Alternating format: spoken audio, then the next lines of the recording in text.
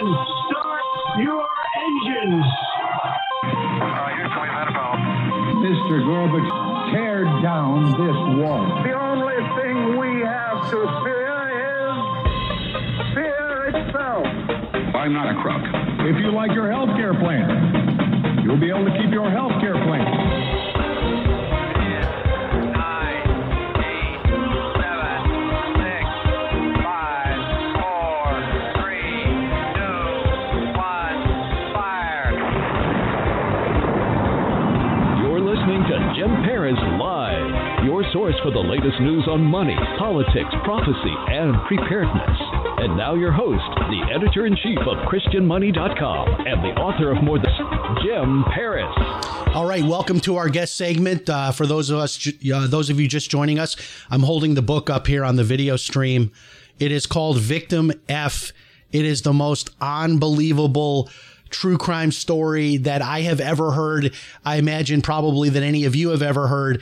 And Nicole Weisensee Egan is with us. You remember her from her recent visit about her book, Chasing Cosby. She's been with us twice before to talk about that book. And she's the co-author of this book. And Nikki, good to have you back with us. Yeah, thanks for having me back on.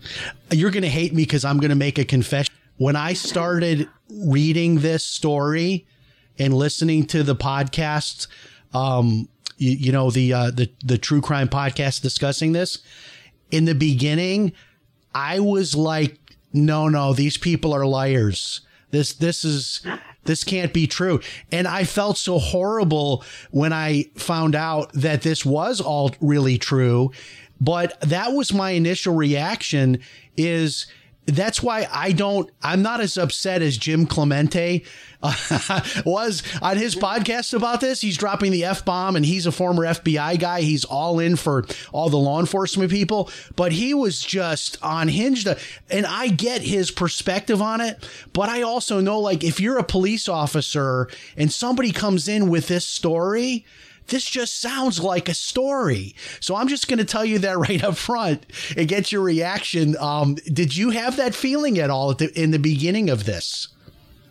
No, well, but, I came into it from a different place. But also, I mean, the other side of that is if you are going to do something like kill your girlfriend or do a hoax, why would you make up something so unbelievable? Right. Why wouldn't you make up something more like, oh, I don't know, she was here like Drew Peterson with his like third or fourth wife.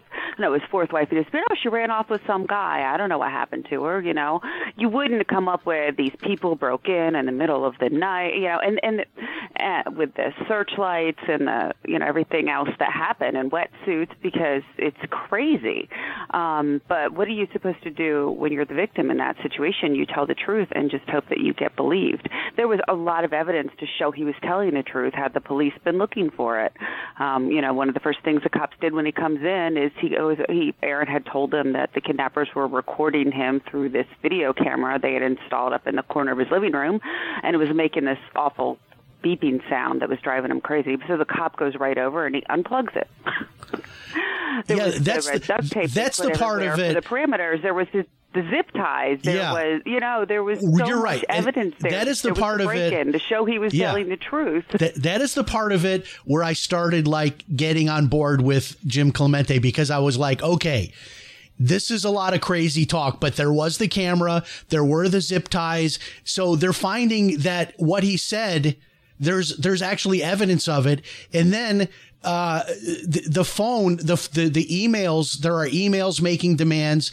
And then somebody turns off the guy's phone, which is the only line of communication between the kidnappers and the family, is the phone. And they put his phone on airplane mode so that no calls could come in.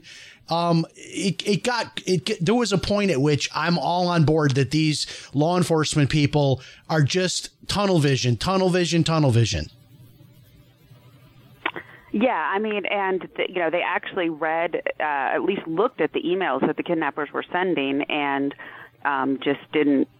I don't know if we read them, but obviously didn't believe them. And yeah, these calls are coming in, right around the time, Mustard is telling Aaron that they haven't heard from the kidnappers. They haven't heard him, then Aaron's crushed when he says this because they were going to get back in touch.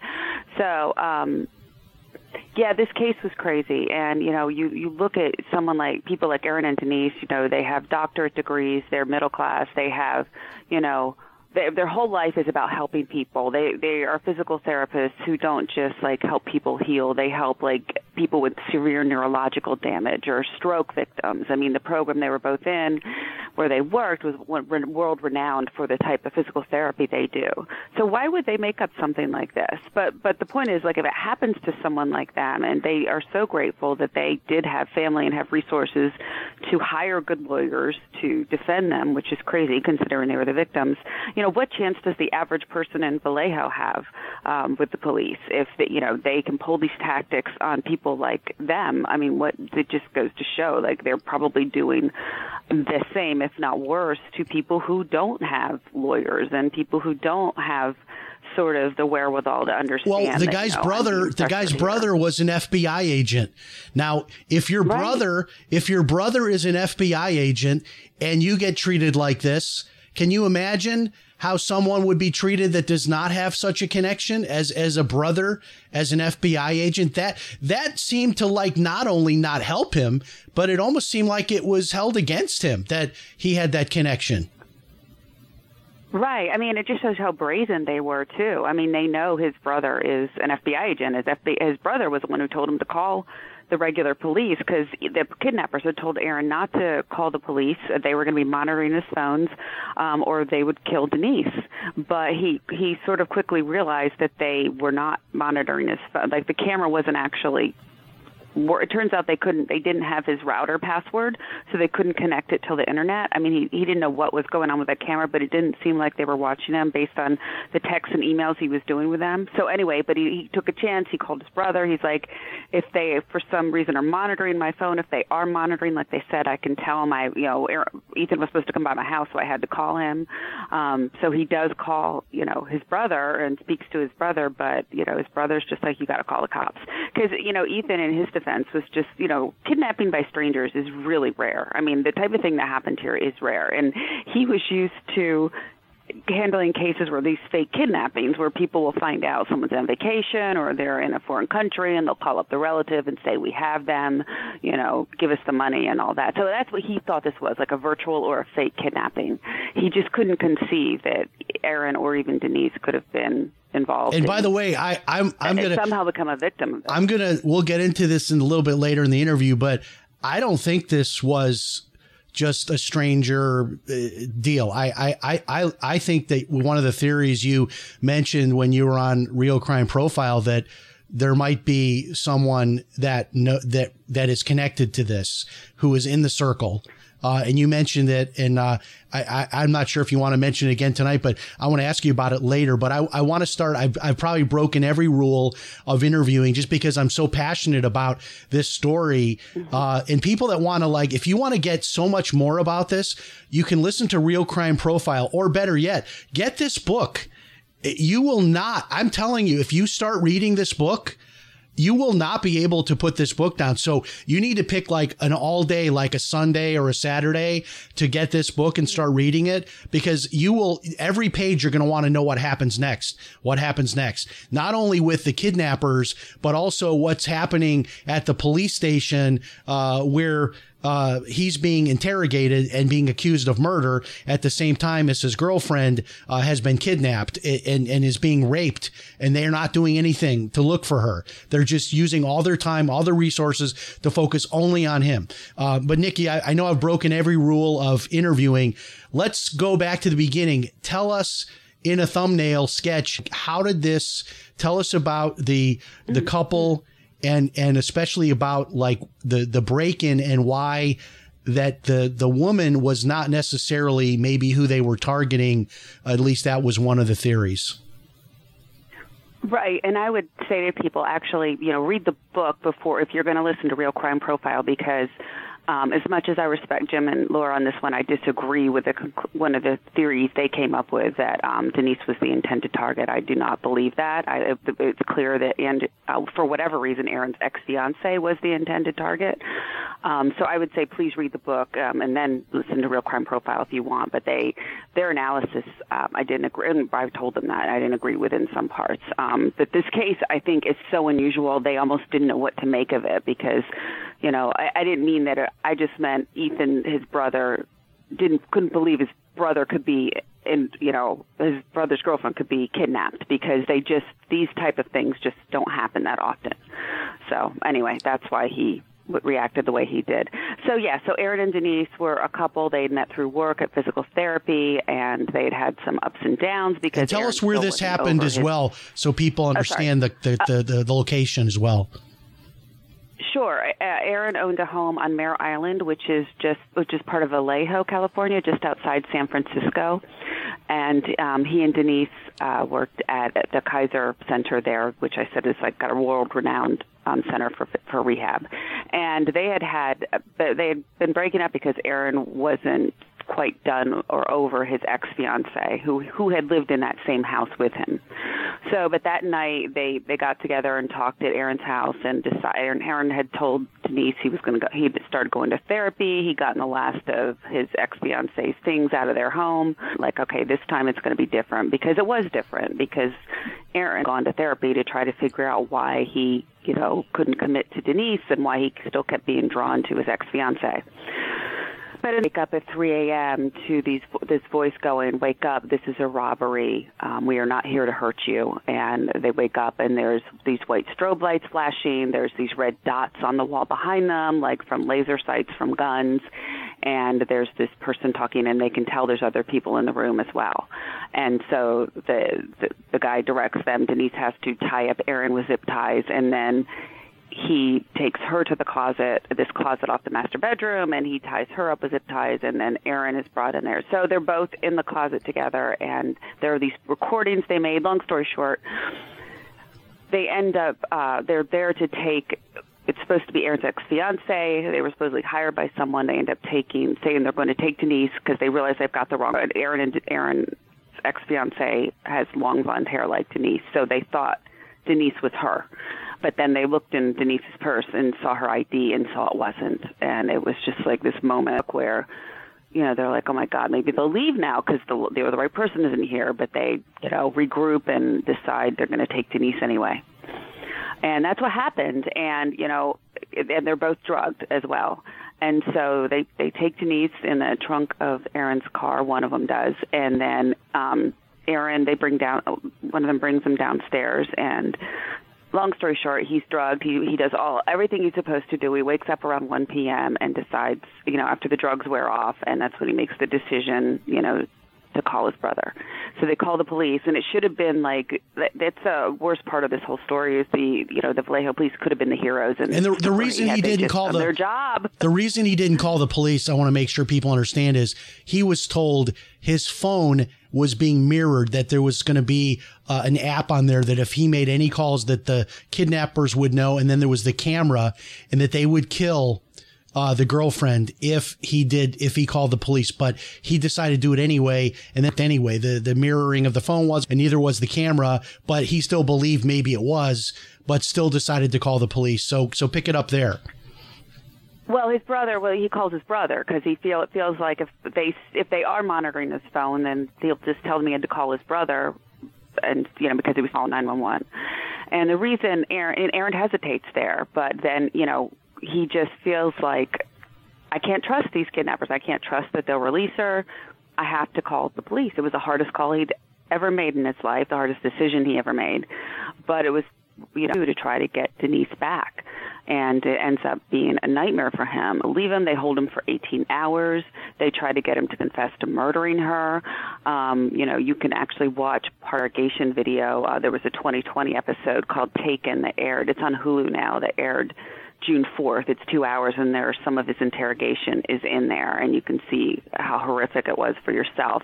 Then an FBI agent comes in, and they get him to take a lie detector test, and then they tell him he failed, which we still do not believe it's true. I mean, there was no one's ever showed him the paperwork, and then the affidavit for the one person that was later arrested was inconclusive. But anyway, meanwhile, Denise is taken several hours away. She's taken into this house in South Lake Tahoe, where the kidnapper proceeds to rape her twice and videotape it. And along the way, he's telling her details about this group that he's involved in, that they do kidnappings for ransom. This is their first one. But, they kind of bungled it because it wasn't supposed to be Denise. It was supposed to be Aaron's ex-fiance, but they decided to continue on because it would be good training. And he tells, her some things. This happened Sunday night into Monday. It's sent to police, like early afternoon Tuesday, and it's sent to the local newspaper too, I believe. Sorry, some of the details escape me. But anyway, and it's Denise. And so, and then the police, their whole attitude changes because, of course, Denise is alive now. And they Detective Mustard and them proceed to tell her mother when she flies up there to hear this proof of life they wanted her to hear, that, they start asking if she's ever seen the movie Gone Girl.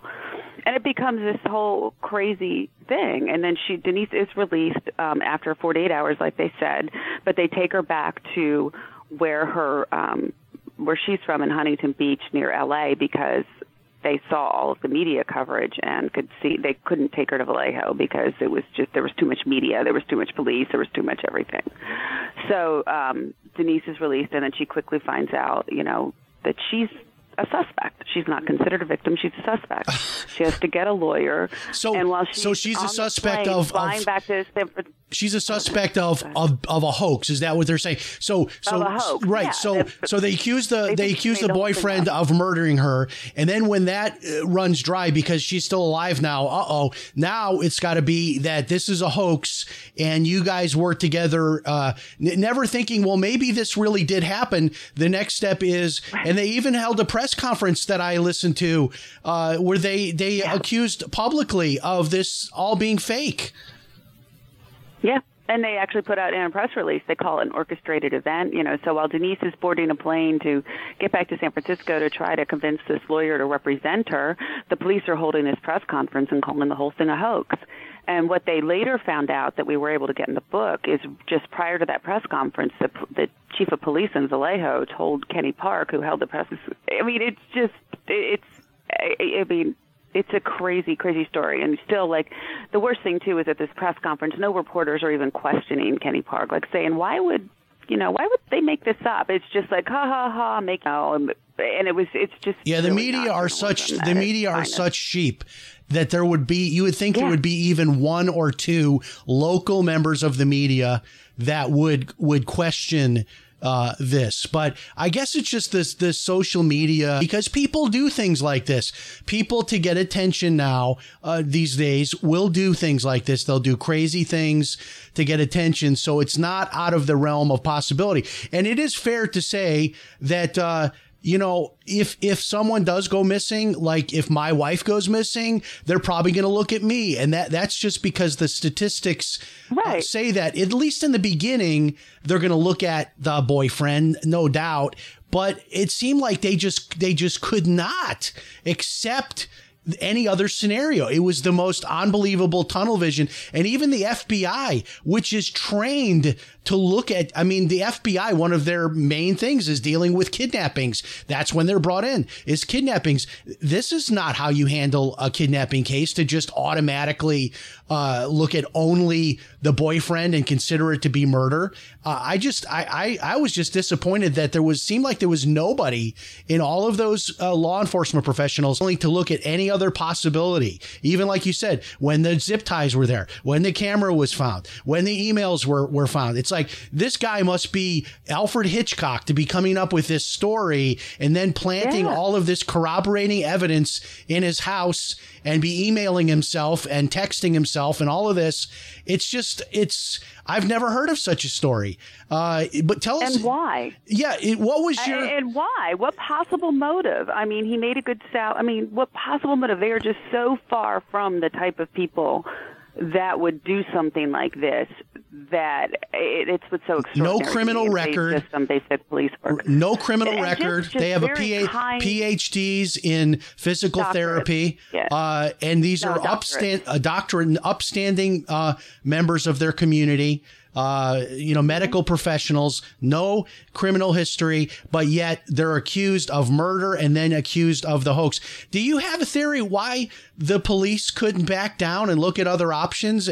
What happened? I mean, that not even one of them seemed to want to look at any other possibilities. They're terrible at their job.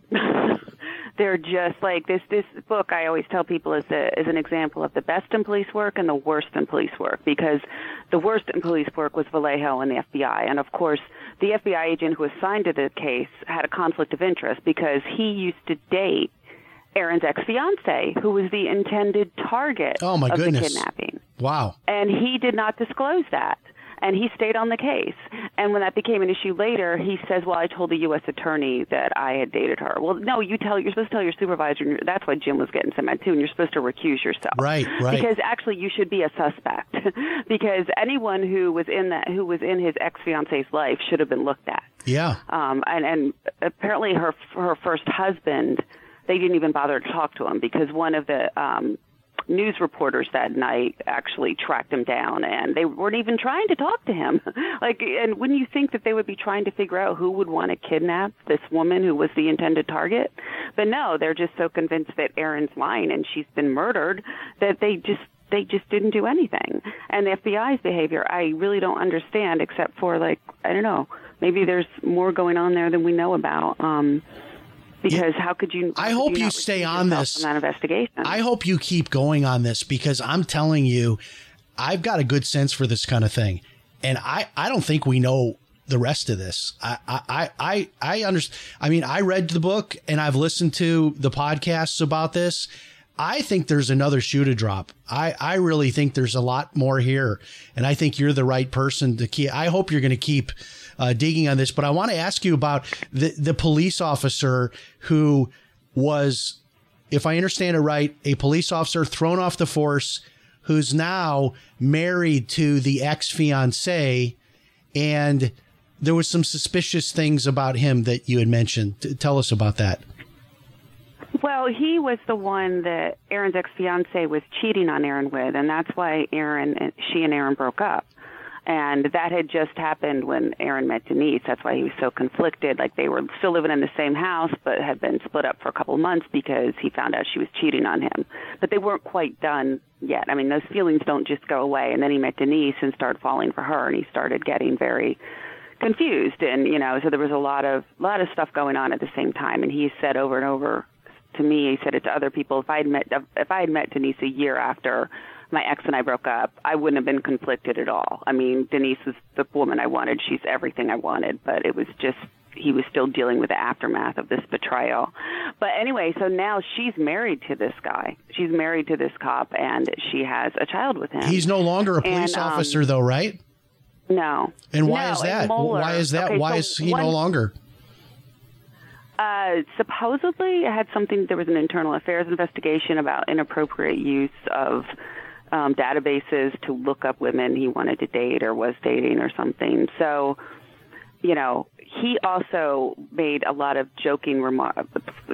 made some joking remarks on Instagram about being kidnapped and everything. And then there's an exchange Aaron has with his ex-fiancée because they still work together after all this happened. And he just wants to get some answers from her. And she's just not the least bit bothered that Denise got raped and kidnapped in place of her.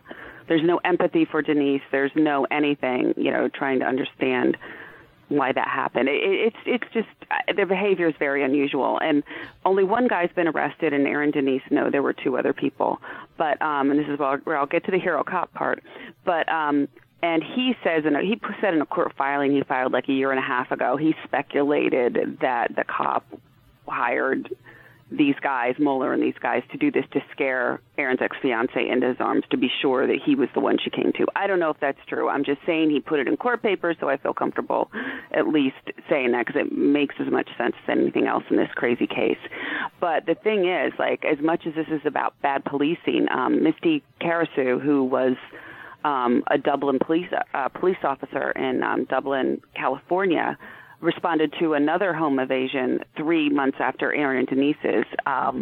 Anyway, long story short, she ends up, Mueller, one of their attackers, tries to break into another couple's home 3 months later, leaves his cell phone, but the husband fights back and they get an exchange, and then he leaves his cell phone there and they track him eventually to the South Lake Tahoe house, and it turns out that's where he had been holding Denise. And Misty sent there just for a search warrant because for her case, which is this other home invasion, but when she starts going through a car that Mueller was driving, she sees blacked out swim goggles because that's what the kidnappers had Aaron and Denise wear too, and there's a long blonde hair hanging from it. And she just had such a creepy feeling when she went in that house where Mueller was. She just had a really creepy feeling with some of the things she saw in there and everything, that there was just something had happened there. And so she couldn't get that long blonde hair out of her head because no one in her case had long blonde hair. And so she just did a search on his name, and she found out he was a person of interest in some similar crimes in the area. And when she tracked down the owner of the car that she had found a lot of the evidence in Aaron and Denise's case, as well as her Dublin case, the owner of that car lived on Mare Island, and he told them, that was his car, and he told her about that Denise had been kidnapped and how the Vallejo police had called the whole thing a hoax. And Misty just couldn't believe it, but she just kept going and going. Her case was done. She didn't have to do any more work on it, but she just couldn't stop, and because she just knew there was another victim out there. And when she saw the way the police had treated Aaron and Denise, she was horrified. So she ends up the Vallejo won't call her back. She reaches SESMA, ironically, about her case, and they end up taking all the evidence, and then they end up using that to arrest Mueller.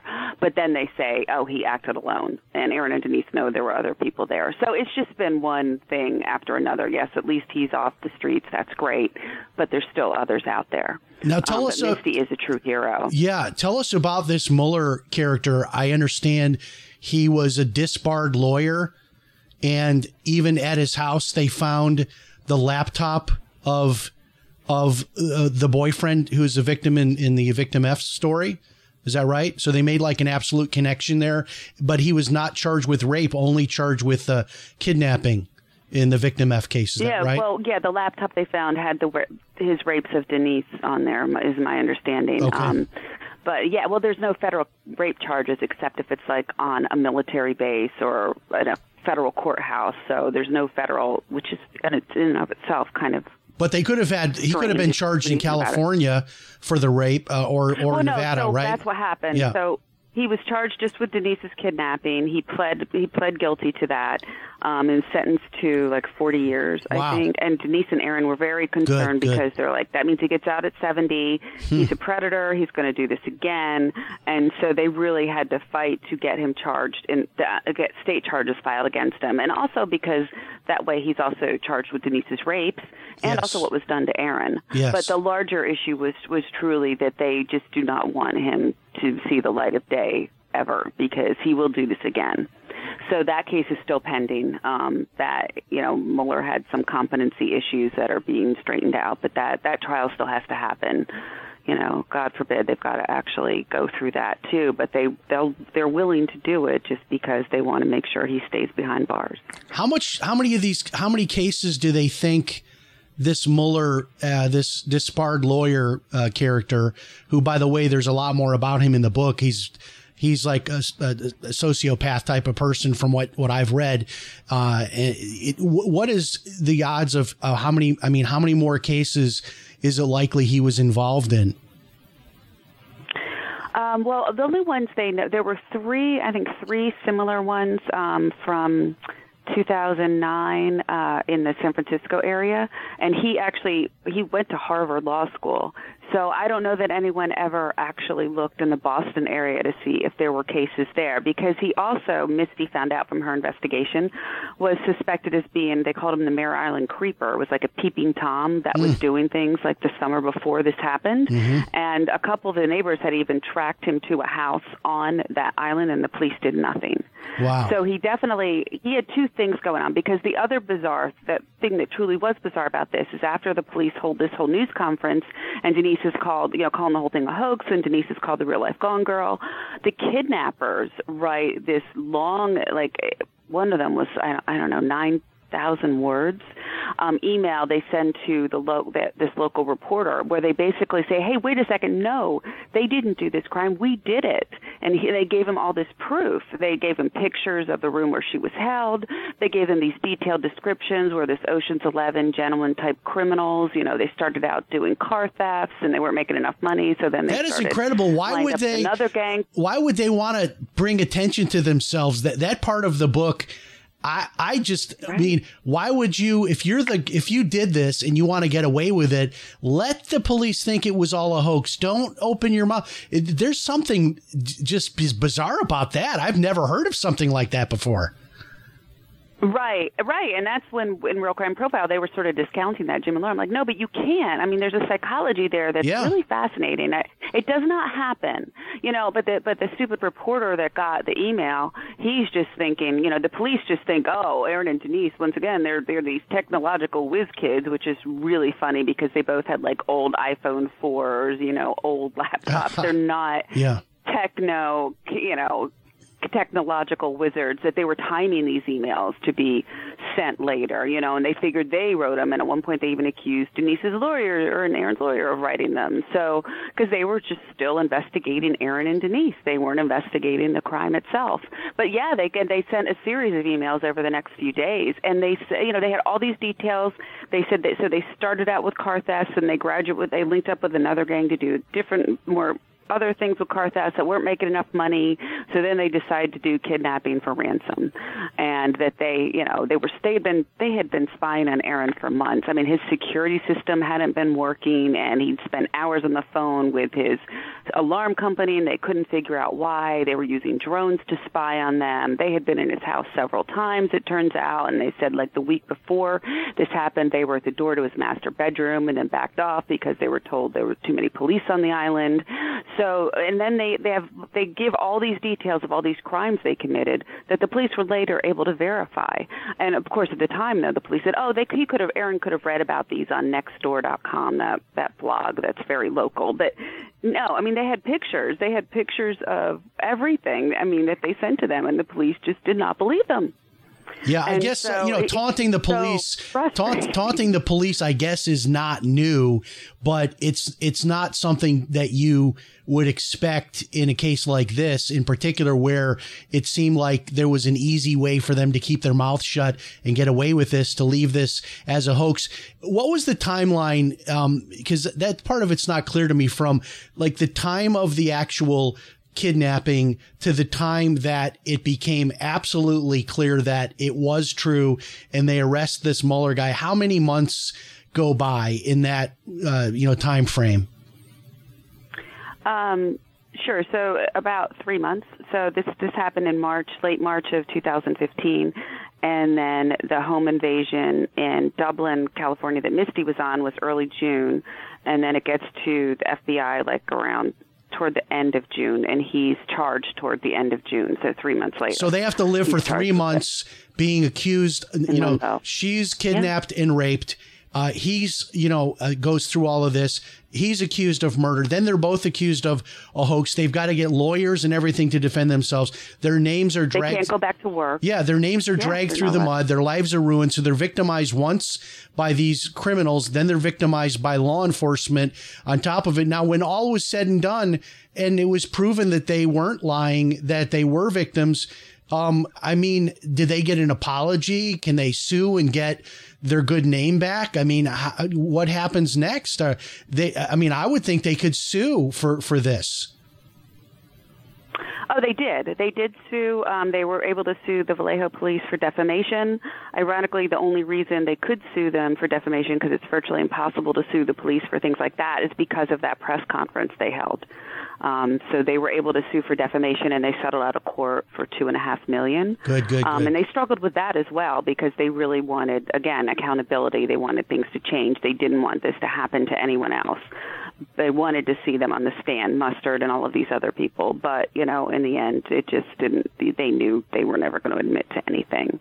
So, what they really want to see, more than an apology, which they've never really gotten, is change. Like, that department is a very troubled police department. Like some people getting fired? This happened Did to anybody them. get fired? They know it's happened to other people. No, No. Oh, the Detective Mustard, who was the one who grilled Aaron, I don't know, for 18 hours and told him he murdered Denise, he got Officer of the Year for that year. Oh, my goodness. And this is what you see in... You can't make this stuff up. It's unfortunate because there are so many good police officers out there, but you have these incompetent situations. And I know a lot of these serial killers... the people think this sounds crazy, but I know it's true because I've read a lot of books. They will go into these smaller communities and commit crimes because they know they're going to be dealing with a Barney Fife type of a situation. It's not like you're going to go and do this in New York City, because then all hell will come down on you from the New York Police Department. You go into a small little town where they don't really have any experience. This is what happened with John Benet Ramsey. They bungled that case. I mean, this is what smarter criminals tend to do, is to go into these smaller communities.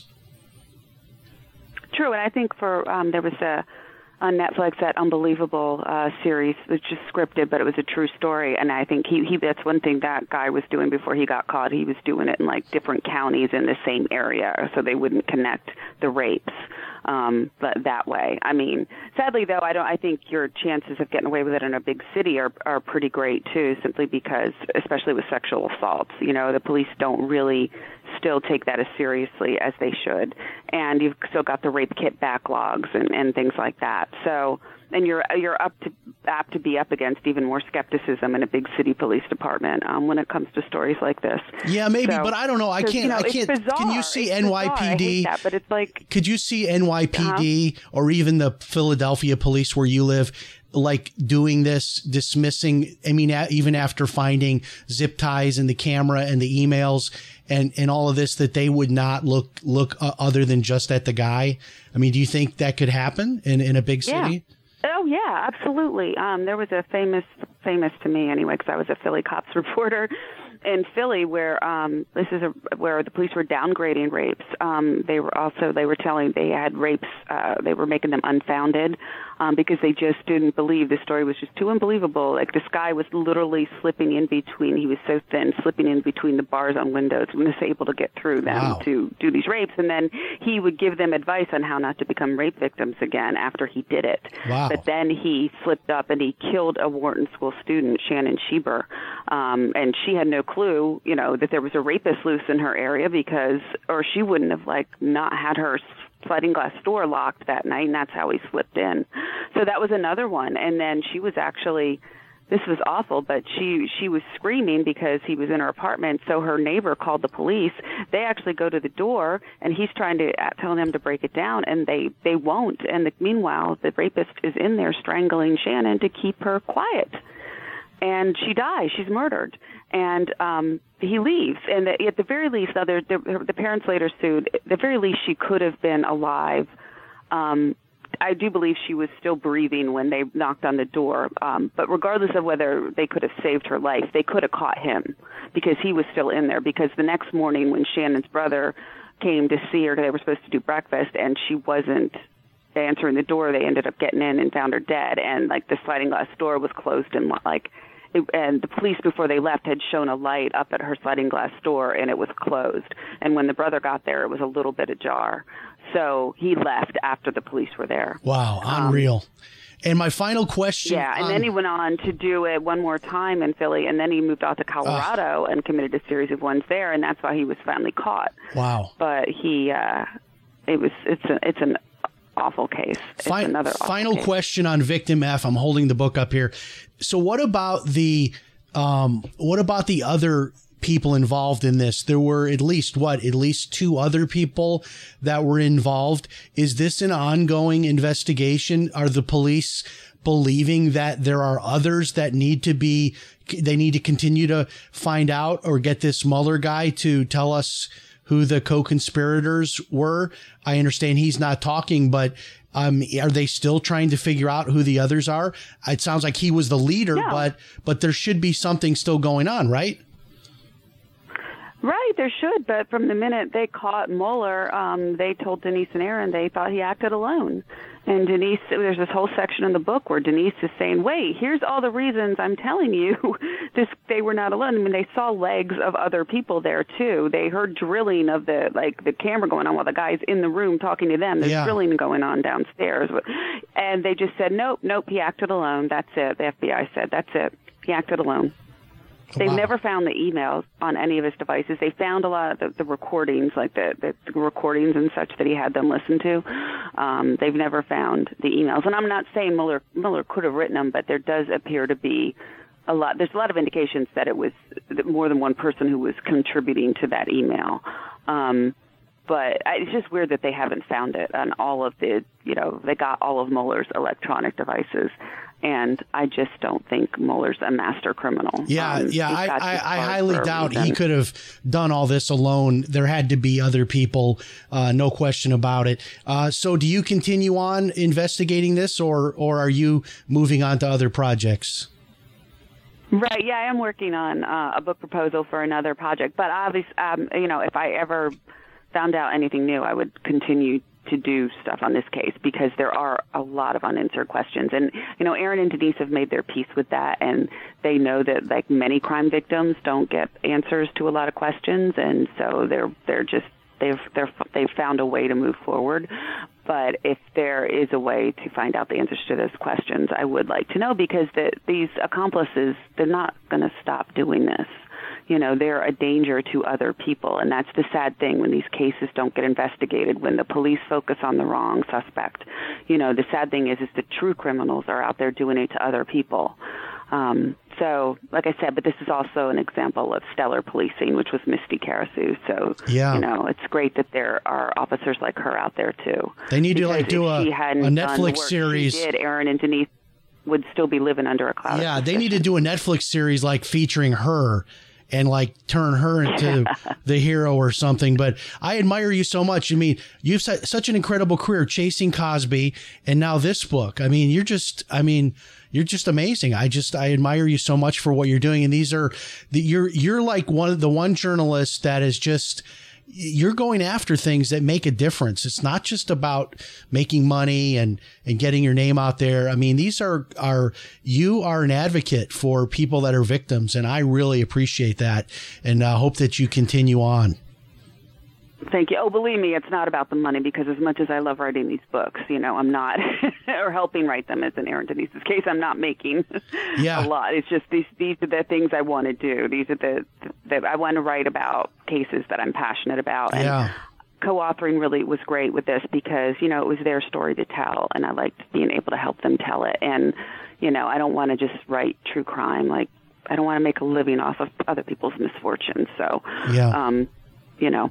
it's a tough. I want to do the books that are deeper than that. And I know. When you get into this whole world of true crime, and you're writing about it, which I've done myself, it starts to mess with your brain as far as you're thinking about this all day, and it's a dark thing to take on a case like this. But Victim F is the title of the book, From Crime Victims to Suspects to Survivors, and I know it's at the bookstores. I've seen it at our Barnes and Noble, both of our locations, and I've also seen it on Amazon. It's doing very well. What's the best place people should go to order the book? Well, the indie bookstores will hate me for saying this, but the best price you're going to get, honestly, is Amazon. I think Barnes & Noble actually matches it. But really, if you want to help out your local bookstore, you can call them and you can ask them to get the book if they don't have it. Aaron and Denise have a website, victimf.com, and there's links to where you can buy it. And you can also find it on my website, NikkiEgan.com. We have links to all the different booksellers you can buy it from, but pretty much wherever you buy books, you can get it. And there's an audio book too, if you prefer audiobooks. Which I love the audiobooks. That's what I do that when I'm riding my bike or running. So fantastic. So good to have you with us, Nikki, and just stay in touch with my producer. Anything new that you do, we want to invite you back. Okay. Thank you so much. Thank you. God bless. Have a great night. Wow. I know I jumped all around in that interview, and I'm going to get blasted by some people, and I'm sorry. I couldn't help myself. I'm just telling you, look, you can't just hear that interview and then know this story. You got to read the book, Victim F. if you have the least bit interest in true crime, this book will absolutely blow your mind on so many levels. It is just unbelievable. It is an incredible, incredible page turner. Just wow. Just wow. All right. Thanks so much for joining us. I am out of breath after that. Just incredible. And remember, if it's Sunday night, it's Jim Paris Live. We'll talk to you next time. So long, everybody.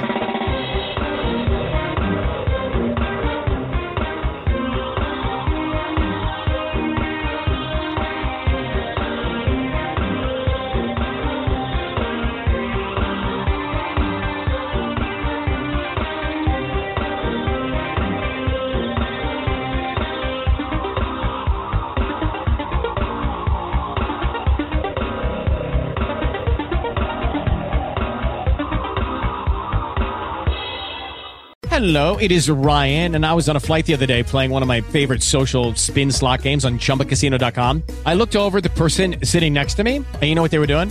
They were also playing Chumba Casino. Coincidence? I think not. Everybody's loving having fun with it. Chumba Casino is home to hundreds of casino-style games that you can play for free anytime, anywhere, even at 30,000 feet. So sign up now at ChumbaCasino.com to claim your free welcome bonus. That's ChumbaCasino.com and live the Chumba life. No purchase necessary. VGW. Void where prohibited by law. See terms and conditions. 18+.